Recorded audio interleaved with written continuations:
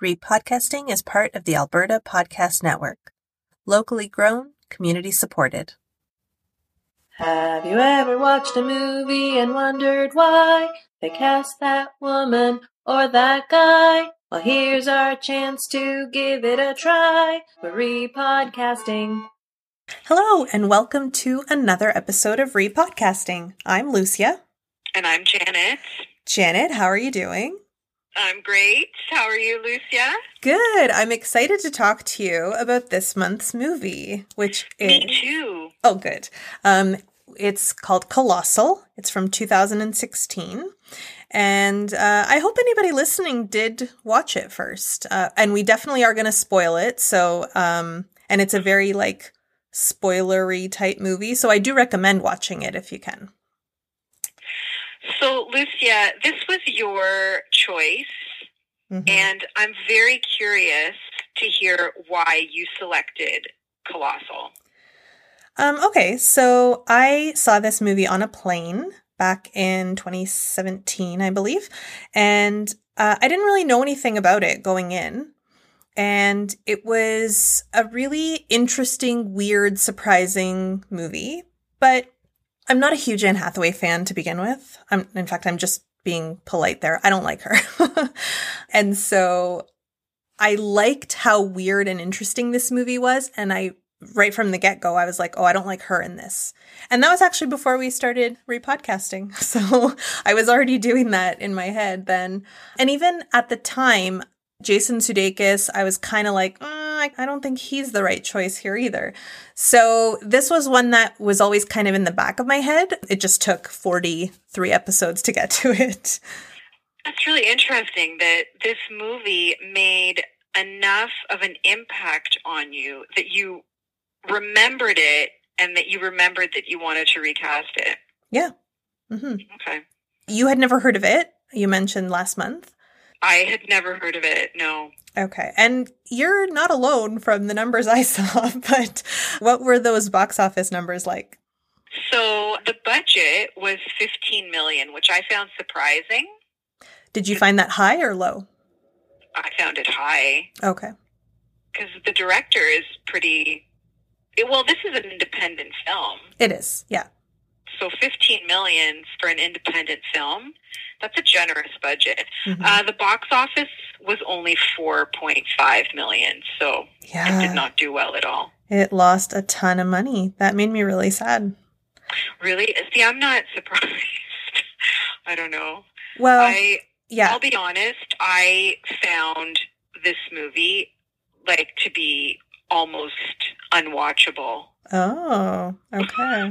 Yeah, I had a very difficult time getting through this, but we'll get through that. Okay, yeah. For me, I think I enjoyed how original it was. I've never seen a movie like this. It might have some elements or even homages to other types of movies, but it was so just weird and unique that I liked that about it. But I can see how it would be really hard to find its audience.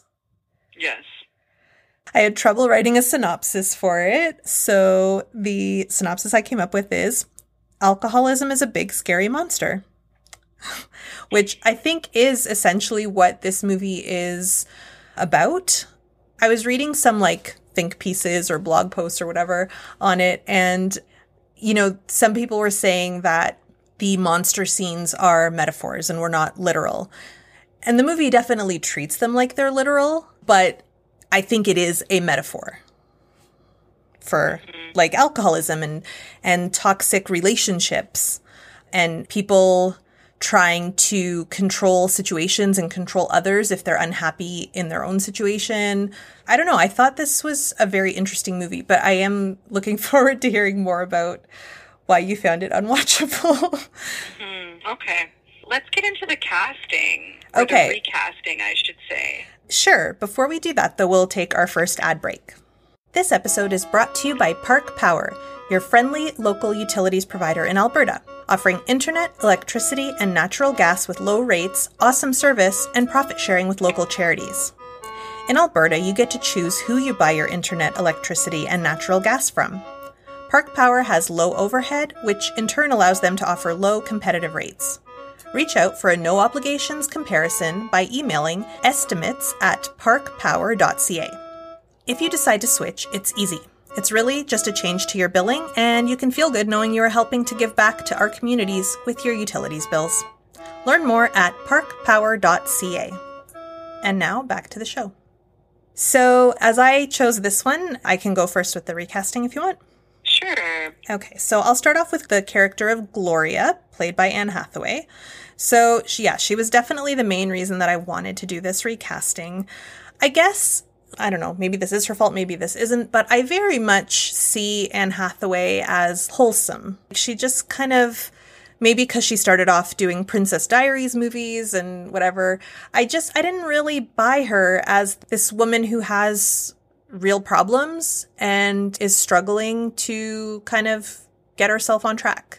So, I don't know, I never bought her in it. I didn't really like her as the character, and it's kind of an interesting role that I think could have been handled better by somebody with a little more skills in that area of being able to play somebody who's more textured of a character. So while watching today, listen, I always leave my movie watching till the last minute. So I was watching the movie today, and pretty early on, Natasha Lyonne popped into my head, and that was it. I was like, yep, she's the one. She would be great.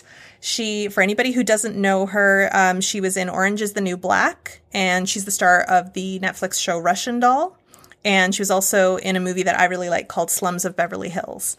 And Natasha Lyonne is somebody who can play like a really three-dimensional character. And so I really feel like she would have been able to bring a realism to this role that would have maybe made it more watchable. Have you ever seen her in that movie? It's called But I'm a Cheerleader. No, I haven't seen that movie. You have to watch that movie. Okay. I think you would like it. I think I would too. It's been on my list for a while. Mm-hmm. Why? Is her performance in that counter to what I'm saying or something? No, I think she's underrated as an actor. I think that, I'm not sure why her career sort of seemed to get derailed, because she started off on a really promising note. Like, she seemed like she was going places, and then she just kind of dropped off. And I mean, she's definitely had a career resurgence over the last few years for sure, right? Yeah. She's been doing more series recently rather than film. But she's the star of Russian Doll, and I remember I didn't see that, but when it came out, there was a lot of talk about it. Oh, for sure. It got super hyped. Yeah. Absolutely. I haven't watched it yet, but maybe we'll have to watch it. Yeah, she's I could see her in this role for sure. So who did you pick for Gloria? So I'm like you. I'm not a fan of Anne Hathaway's. Anne Hathaway is just too Anne Hathaway. Yes. Perfectly said. Yep. The problem with Anne Hathaway is I compare her to Brad Pitt and George Clooney. They're that type of actor that I only see their persona. I see them. I never see the role that they're playing. Yeah. It's like, I don't know how to articulate this, but it's like I can't make that distinction between Anne Hathaway and the character that she's supposedly portraying. Right. So it's like, I don't know if that says something about her acting, that it's hard to, to me, if I am watching an actor and I can't see them in that role, if I'm only seeing them as themselves all the time, then you're not doing your job to convince me that you can act in this role that you're portraying, this character that you're portraying. Yeah. And that's the problem I have with Anne Hathaway in every single role that I see her in. And it was the same thing with this movie. It's like, oh, I'm just watching Anne Hathaway be super Anne Hathaway, rolling her eyes and doing all, those weird, quirky things with that she's always doing with her face. I don't know. And I know that I'm not the only one who thinks this about her. Oh, definitely. I'm sure. So, I mean, the character of Gloria, she's a messy sort of person, right? Yeah. She's got substance abuse issues. She's super dramatic in the sense that she's like one of those, she's flighty, like she's just one of those messy types of people that always has a lot of drama surrounding her, and she's dealing with all these demons. So I wanted someone who could portray that, because Anne Hathaway wasn't doing it in a believable way for me. Yeah. So I cast Evan Rachel Wood in that role. And for anyone who doesn't know who she is, on TV, I think a lot of people might know her from Westworld. She plays Dolores on there. She's done a lot of film work as well. But I feel like that's sort of the most recent thing she's done is Westworld. And she was on True Blood at one point. Oh, I didn't know that. I didn't watch that either. She's done a lot of film work as well. I remember seeing her in a movie called Running with Scissors. Oh, that's right. Have you seen that movie? It's been ages, but yeah, I saw it a long time ago. And for some reason, I thought of her performance in that movie when I was watching Colossal. Okay, yeah. Because her role in that movie, like, she plays this sort of really complicated, kind of messy sort of character. And I thought, I'd love to see her version of Gloria. I think she would have done such a good job. So that's who I cast. Nice. Yeah. I remember Evan Rachel Wood kind of broke onto the scene in a movie called 13. Yes. And yeah, so as soon as you said her name, I was kind of thinking of her. I mean, she was very young then, of course, but still I was thinking of her performance in that too. And yeah, she knows how to play a messy character. Yeah, you know what? If for anyone who watches Westworld, I know that they'll agree with me. She's incredible on that show. I watched the first 2 seasons of it, and then I kind of lost interest. But she's incredible on that show. She is such a great actor. She really is. Like, I think when I finally saw her and the work that she was doing on that show, it was like, whoa, like, she can act.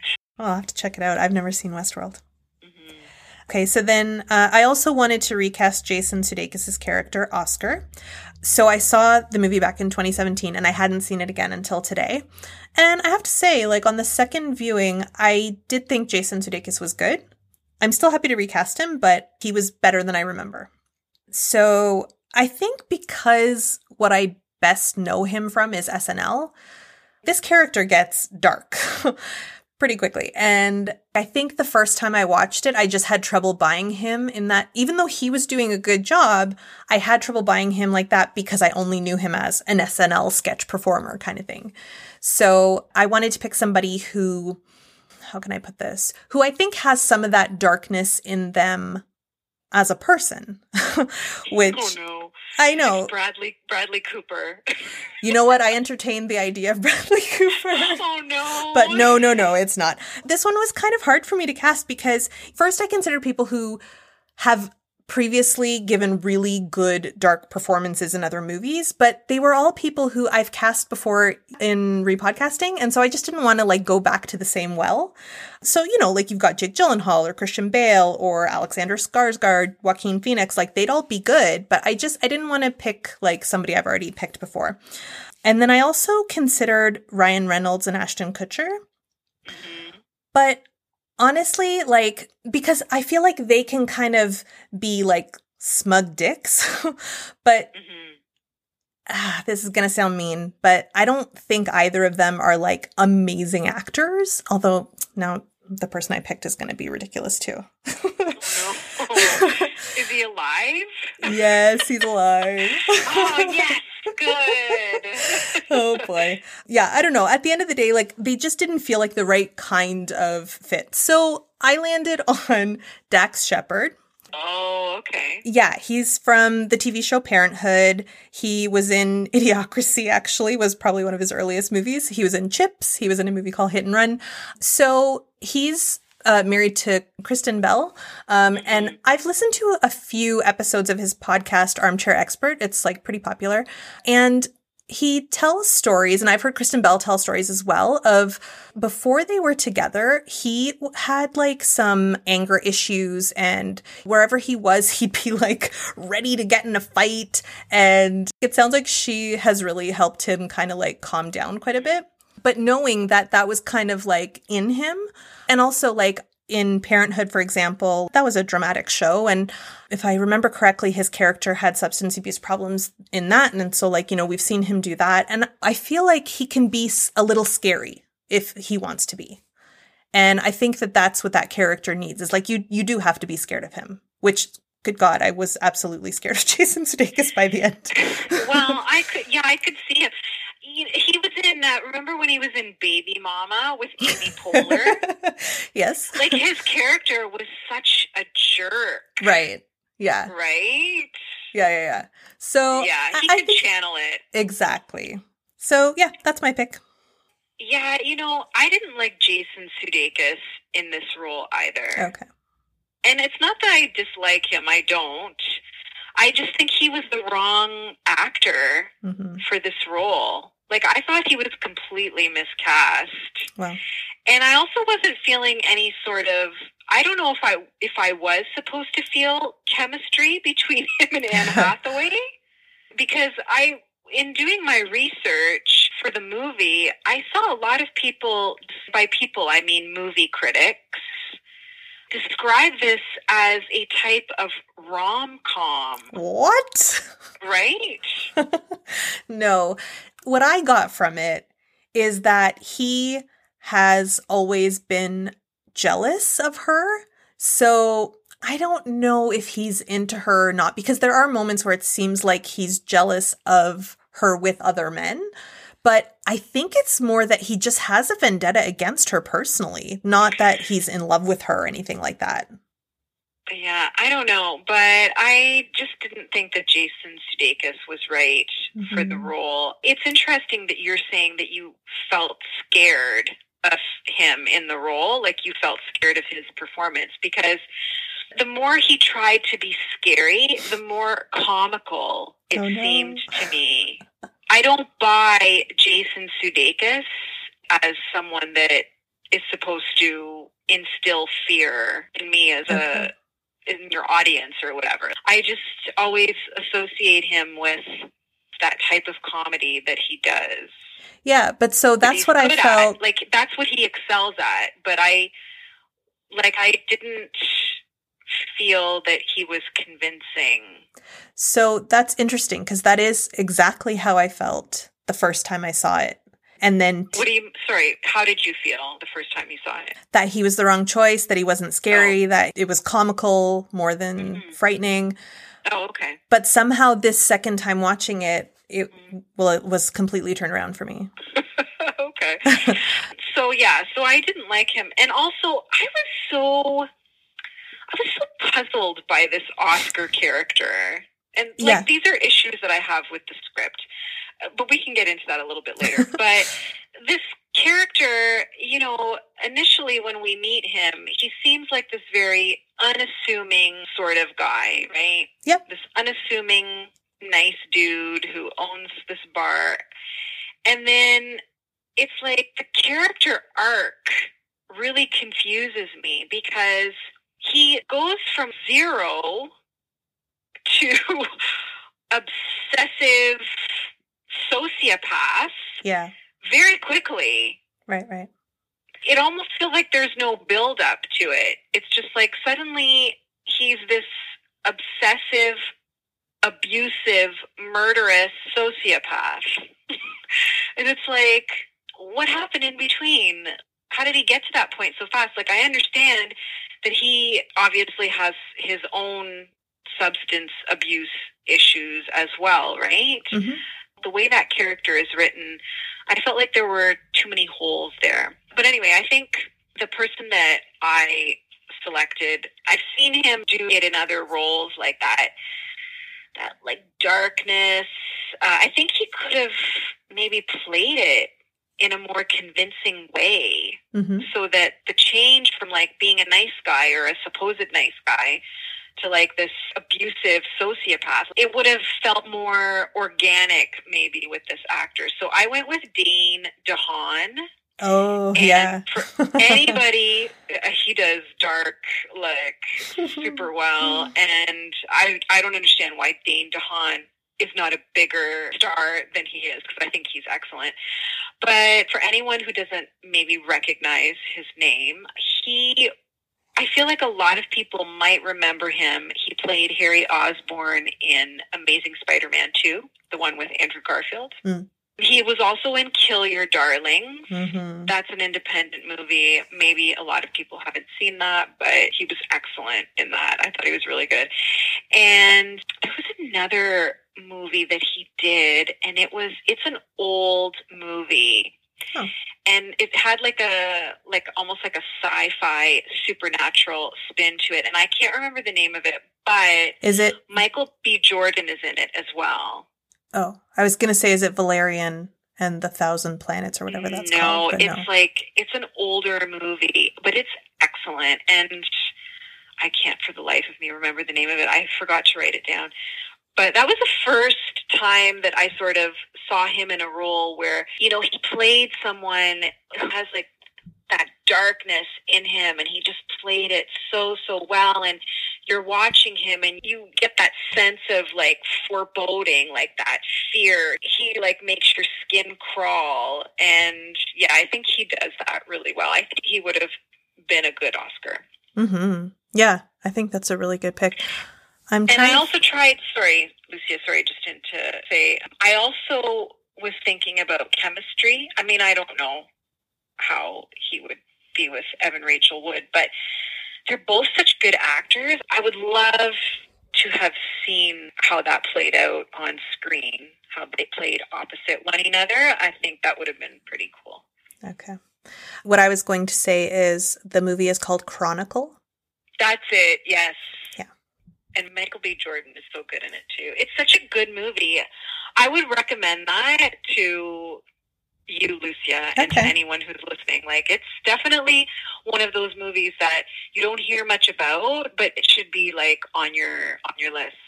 Okay. Yeah, I'll check it out. Dane DeHaan is very good at being scary. Yeah, I like him. Yeah, good pick. Okay, well, so we've got our casting. I did want to mention that this movie premiered at TIFF, Toronto International Film Festival, in September 2016. And it was filmed in and around Vancouver. And Seoul. The scenes in Seoul were filmed in Seoul. And It was initially supposed to be Tokyo, but at a screening at Cannes, the director mentioned, like, he said something along the lines of, this is like the cheapest Godzilla movie ever. And then it was partially in Tokyo, and the copyright holders of Godzilla, Toho, they sued. Yeah. So yeah, there was a bit of controversy surrounding that.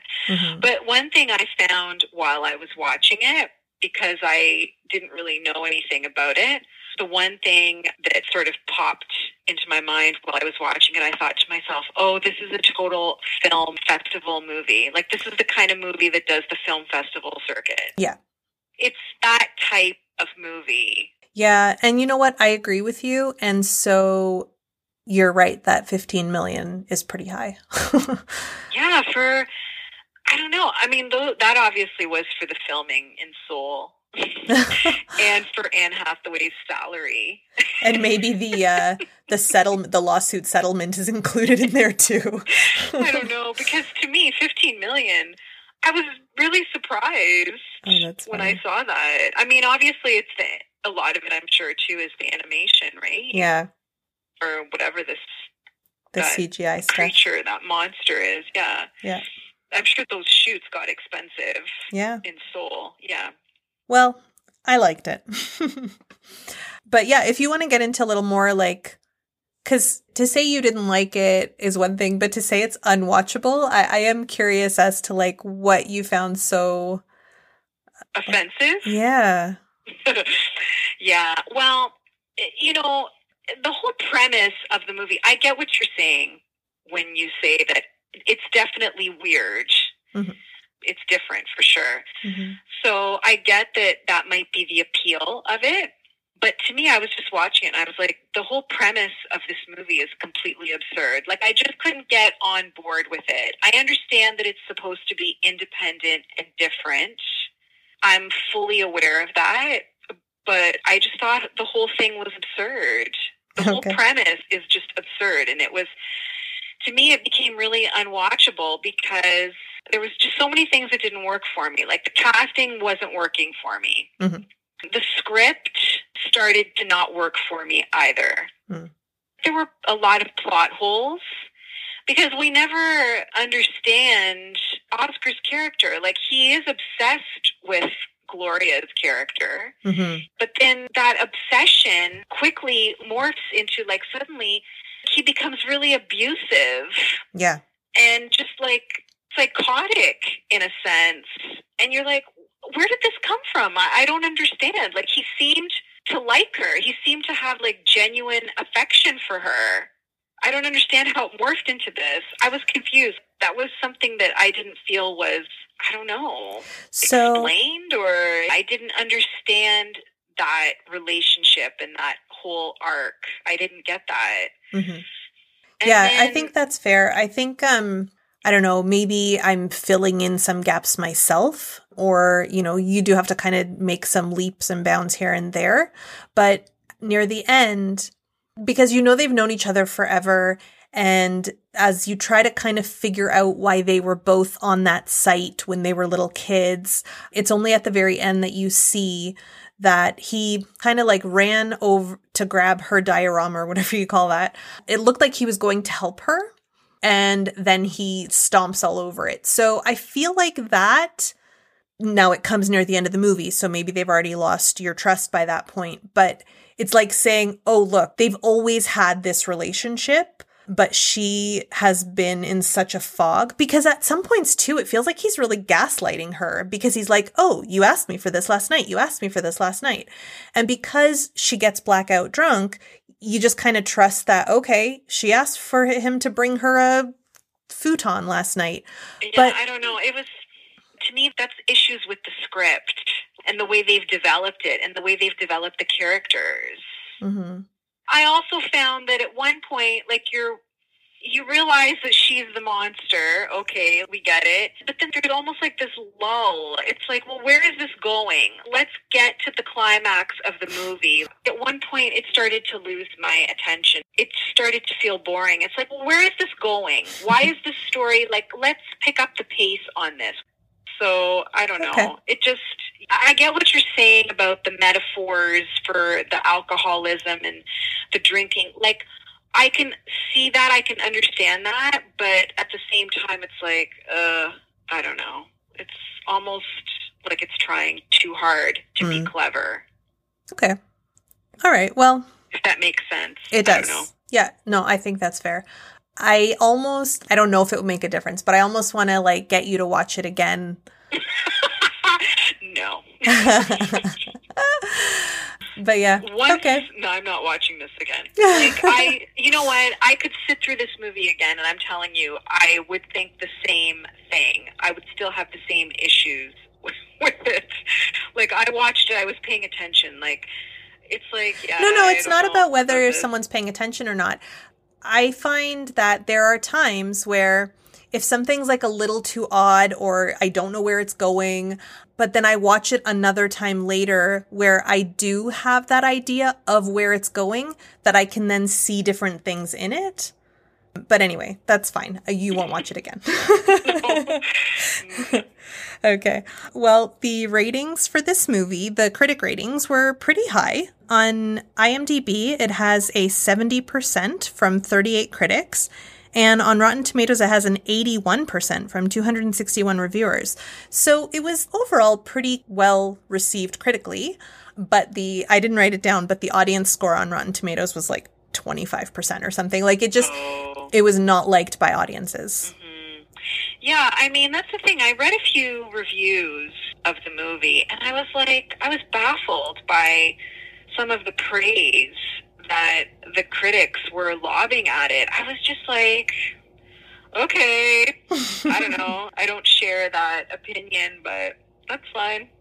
I think it also came out at a time when it was just all the same garbage. Every movie was the same. You know who I actually felt really sorry for in this movie was Dan Stevens. Because Dan Stevens is such a good actor, and it was like, poor guy, you know? Like, he's so wasted in this movie. He plays, like, her boyfriend, Tim. Oh, and that's Dan Stevens. Okay. he really doesn't get to... You don't see him really showcase what he can do as an actor in this movie. He just sort of gets lost in the fray. You know what? They should have cast him as Oscar. Never mind. He would have been a good Oscar. Because I've seen enough of Dan Stevens' work now that I think he could play a dark character like that. And, yeah... And he would have been British, so it would have made him even scarier. Because he'd have the British accent. I thought he was good in this because one thing that I liked about his character arc, I guess, is that initially she comes off as such a mess and he comes off as somebody who's just like fed up. And so he doesn't seem like a bad guy. He doesn't seem like he's bad for her necessarily either. But then as the movie progresses, you're like, oh, this guy kind of wants to control her too. Not in the same way that Sudeikis does, but yeah, he's not good for her either. So, I don't know. Okay, well, let's take our second break and then we will return for our final segment. This episode of Repodcasting is brought to you by the Calgary Foundation, proudly supporting community needs for 65 years. Everyone wants to feel a sense of belonging. Now, more than ever, we are united by a desire to take action and help others by creating a community built on kindness and compassion. From small creative projects to larger citizen-led initiatives, the Calgary Foundation provides grassroots grants to encourage and support people who want to create and strengthen bonds between neighbors and communities. If you've got an idea to improve, enhance, or revitalize your community or neighborhood, visit calgaryfoundation.org to find out more about the Foundation's grant opportunities, and visit the Calgary Foundation's Facebook, Twitter, Instagram, and YouTube channel. And now back to the show. And now it is time for... Oh, it didn't play. What's it time for, Lucia? It's time for Hold Me Close, Young Tony Danza. It's time for Hold Me Close, Young Tony Danza, the segment where we cast Tony Danza into one of the roles in this movie. So this one was a challenge for me today. Oh no, really? Yeah, it was. Did you find it easy? Well, I mean, it was just a matter of sticking him in one of these roles. Oh no. I didn't give it much thought, to be honest. Okay. So who did you land on? No, you go first. Okay. Well, I thought he could... This is the first time I've done this, I'm pretty sure. I thought he could be either Garth, who is the friend with the coke addiction. Right. Or Oscar. Oh, would you cast him as Oscar, really? I would like to see Tony kind of veer into territory that we've never seen him in. Yeah.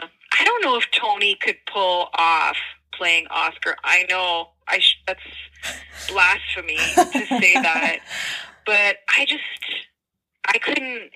definitely didn't think of casting him as Oscar. Is it just too dark for Tony? I think so, yeah. That's fair. All right, well, who did you decide to cast him as? I cast him in the Dan Stevens role. I cast him as Tim, her British boyfriend, except Tony wouldn't be British. Tony would be, like, from Brooklyn. Okay, her Brooklyn boyfriend. I mean, they were in New York. Her Brooklyn boyfriend, yeah, exactly. It would be perfectly understandable. You know, because definitely you could say that, especially when he shows up later in the movie and is trying to get her to go back to New York with him. Yeah. You could perceive that as, yes, he's trying to be controlling. I don't know if he's trying to control her so much as maybe he's just trying to help her. I don't know. In comparison to the Jason Sudeikis role, I felt that he was trying, like, he had her best interests, I think. Maybe it just wasn't coming across that way. I don't know. But anyway, I could see Tony in that role, trying to be helpful and trying to guide her. Okay. Aw, Tony. Yeah. I think but Tony's... yeah, I was just like, I don't particularly like any of these characters. Where am I going to put poor Tony? Yeah, you know what? That is something where I could see that being a turnoff to a lot of people, where there's not really any character worth rooting for in this movie. Oh, they're all highly unlikable. Yeah. Absolutely. Yeah. Okay. Well, I forgot to ask you before we started recording, Janet, but I think you have our next movie selected already. Oh, Lucia, do I ever? This is payback for making me watch this. Oh, no. Colossal. Is it a 3-hour epic? No more 3-hour movies. I don't want to do that to you or to any of our listeners. Okay. So next month's movie is a romantic comedy, and it can be found on Netflix. So it's accessible, and it's called Love, Wedding, Repeat. Oh, yeah. Wow. We are going to have so much fun talking about that movie. I can see it and hear it now. So I picked something light as well, since it's going to be for July. It's like a fun summer movie. Think of it that way. Okay. You're not kidding, though. You really are trying to get back at me. Okay, well, then please, dear listener, watch Love, Wedding, Repeat and recast along with us. If you have any suggestions or comments on our episode, we actually haven't heard anything about your feelings on casting dead people, so I might throw a poll up on Twitter. I will say this, for anyone who watched this movie, Colossal, if you actually enjoyed the movie, please let us know, because I'm so curious. Like, I know Lucia liked it, but I want to hear if you liked it, tell us why. I'm so curious as to why people would like this movie. Okay. All right. Okay. So yeah, you can send us an email at repodcasting@gmail.com, or you can find us on Facebook, Twitter, Instagram at Repodcasting. Janet, I'm sorry I made you watch this movie, and thank you as always for joining me. Thanks, Lucia. Bye. Bye.